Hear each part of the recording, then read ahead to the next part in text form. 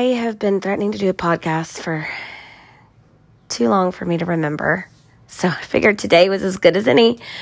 I am 44 years old, female, and heading to a sleep center today to do my consultation for a sleep study. I don't think I snore. Maybe I do, but I don't sleep, and I'm just so tired of sleeping. So, ripe age of 44, almost 45, and might be sleeping with CPAP. I'm feeling pretty hot.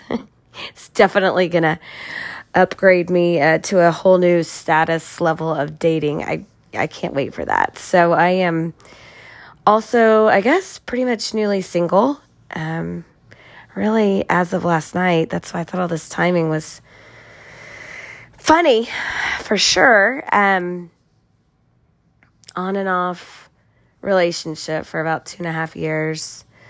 We dated in high school, and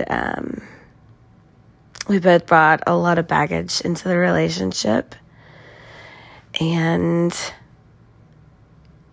I guess he just decided he didn't want to do it anymore. And there's part of me that doesn't want to either, but I just don't think I was willing to say goodbye, because I didn't want to date again, and I didn't want to go through this whole transition again. But here I am.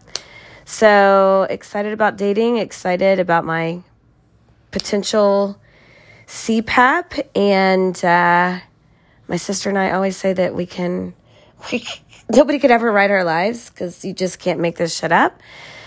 So I will keep you posted on what happens next.